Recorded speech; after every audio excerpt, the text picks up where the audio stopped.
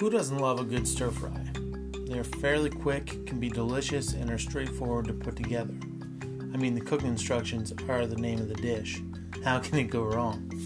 Well, it can go wrong in lots of ways, actually. The vegetables can become soggy, liquid can pool in the bottom of the wok, causing everything to steam and boil rather than stir fry.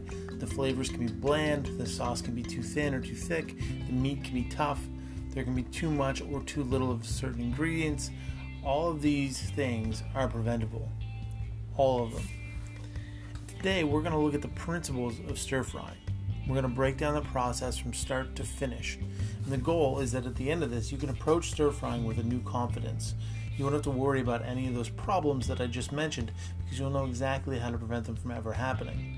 The first thing we'll do is look at ratios of ingredients. How much meat to vegetables or to rice or noodles. Also, when the ingredients should be added. We will look at the best cooking oils for the job and how much we should use.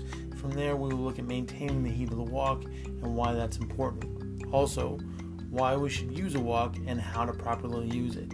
Finally, we'll talk briefly about sauces, flavorings, and troubleshooting. Let's get into it. I'm Chef Ben. This is Food in 5, brought to you by HowToNotBurnShit.com, and this is Mastering the Stir Fry.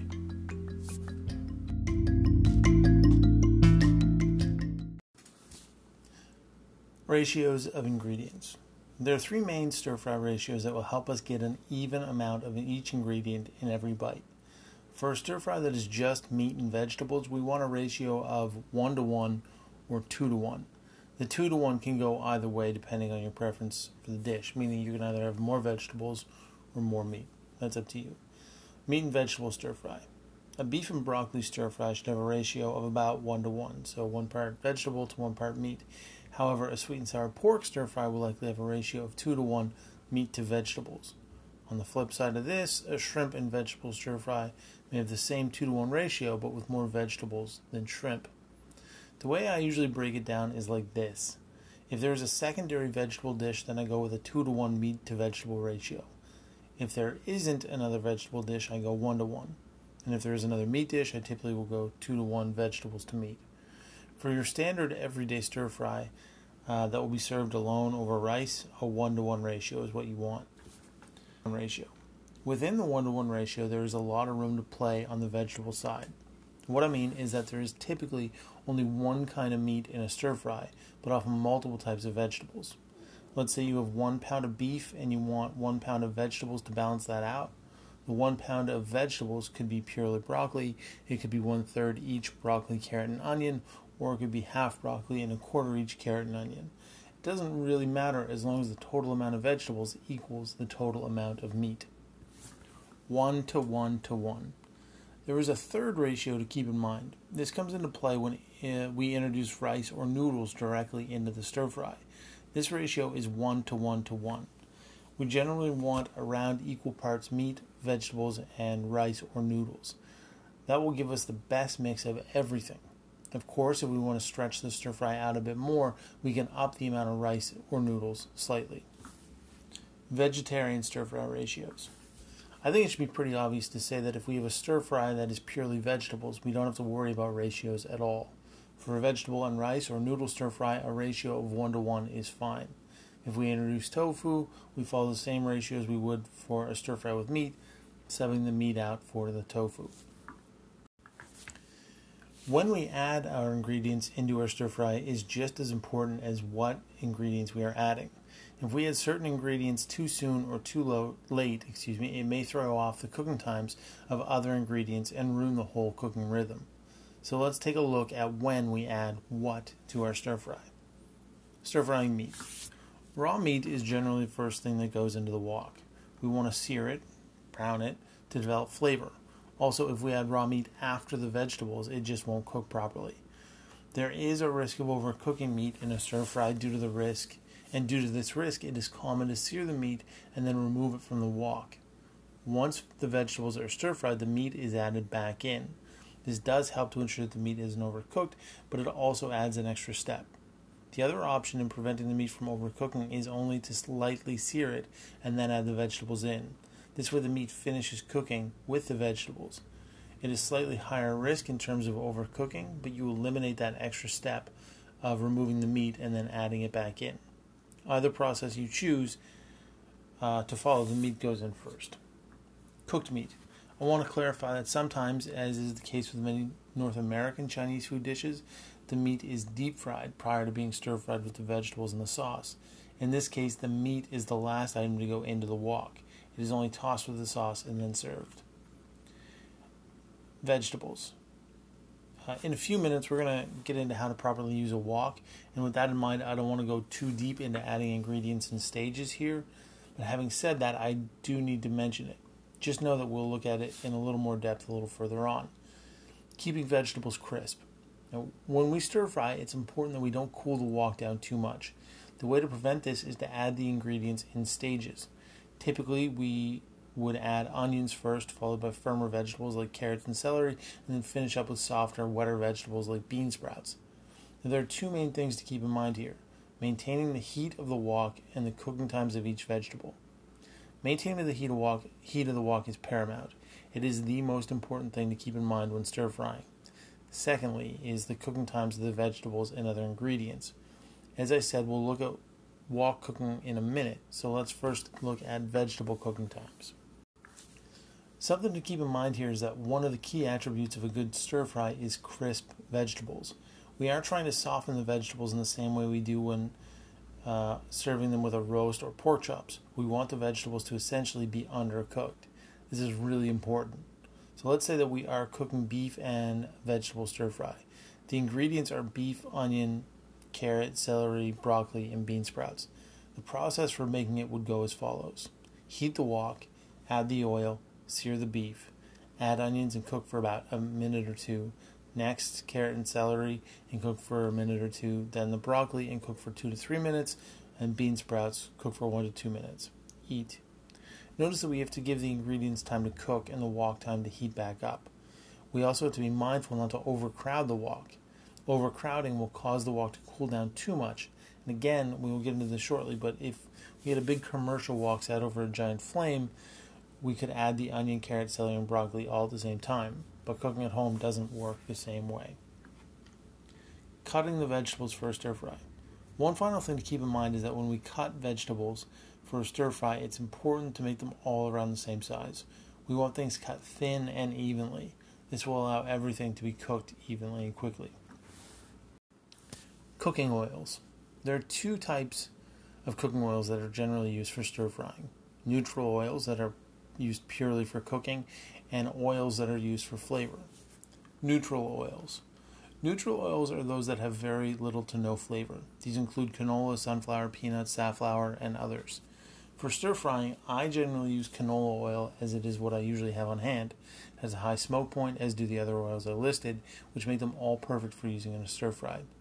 Ideally, our wok will be very, very hot, so we need the oils that will stand up to that heat. Flavored oils. There's only really two types of flavored oil that I can think of that we might use to make a stir fry: sesame oil and chili oil. Sesame oil is made from sesame seeds. It comes either toasted or not toasted, and is pretty strong. Generally, if I'm using sesame oil in this application, I use the not toasted stuff. I also usually use it along with canola rather than just on its own. Chili oil is just oil that has been flavored with chili. Usually it's made of canola oil, so it can be used in the same way. But generally you would add it at the end as a flavoring. Okay, it's time for us to talk about how to properly use a wok. But first, what is a wok and should you have one? A wok is a traditional Chinese cooking pan, most commonly with a rounded bottom. Today, flat bottom woks are common as well and work best with electric stoves. Both of my woks are flat bottomed. Woks have high sides that allow food to be tossed and caught easily. These high sides are also useful for momentarily removing food items from direct heat while cooking something else. Should you have a wok? Now, whether you should have a wok or not really depends on how often you would use it. If you're the kind of person who doesn't really like stir fries, then you probably don't need or want one. On the flip side of that, if you're the kind of person who would use it once or twice a week, then yes, you should have one. Woks are a useful and versatile tool. I use mine at least once a week, usually more. They also have all kinds of benefits, like that they more evenly heat than regular pans, They require less oil, and because of the high sides, they generally make less of a mess. Now, if you think you would use it, then yes, you should have a wok. If you don't, then you probably shouldn't. It's pretty straightforward. Using a wok. Woks are best used over high heat. The whole idea of a stir fry is that it is done very quickly in a very hot wok. This high heat is what keeps vegetables crisp. This is also why we should add ingredients in stages. Think about it this way. When we stir fry properly, there is generally a lot of steam coming off the wok. This is moisture that is coming out of our ingredients and evaporating when it hits the hot surface of the wok. If the wok isn't hot enough because we didn't heat it properly or because we overcrowded it, that moisture won't evaporate. It will pool in the bottom of the wok, and this will further cool the wok down, causing more liquid to pool. This boils our ingredients and leaves them soggy and gross. The simple way to prevent this is to make sure the wok is very, very hot before adding any ingredients. Also, add the ingredients in stages. Wait until the temperature rises back up, and then add your next ingredient, or a few ingredients. Using the sides of a wok. It is called stir fry for a reason.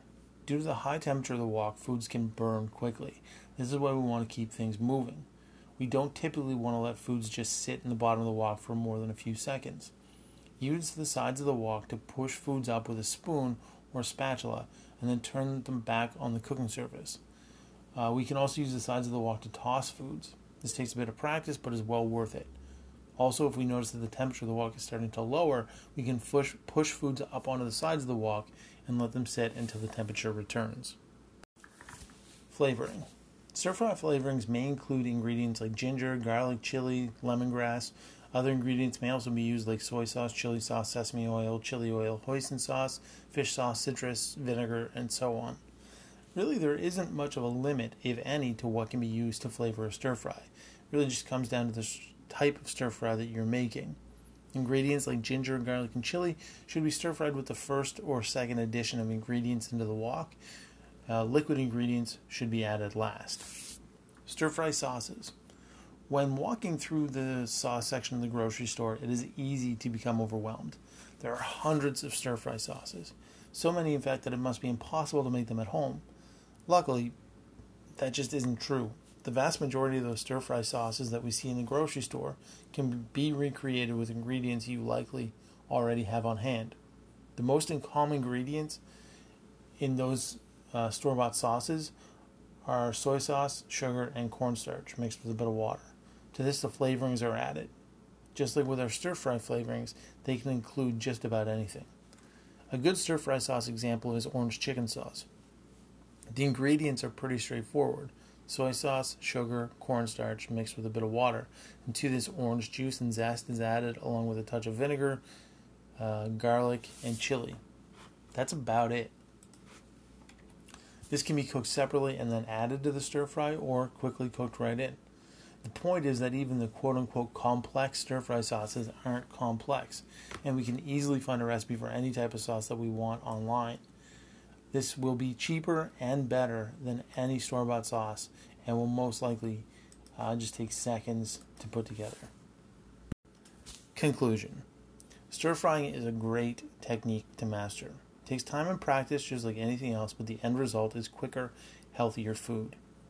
How can you possibly go wrong?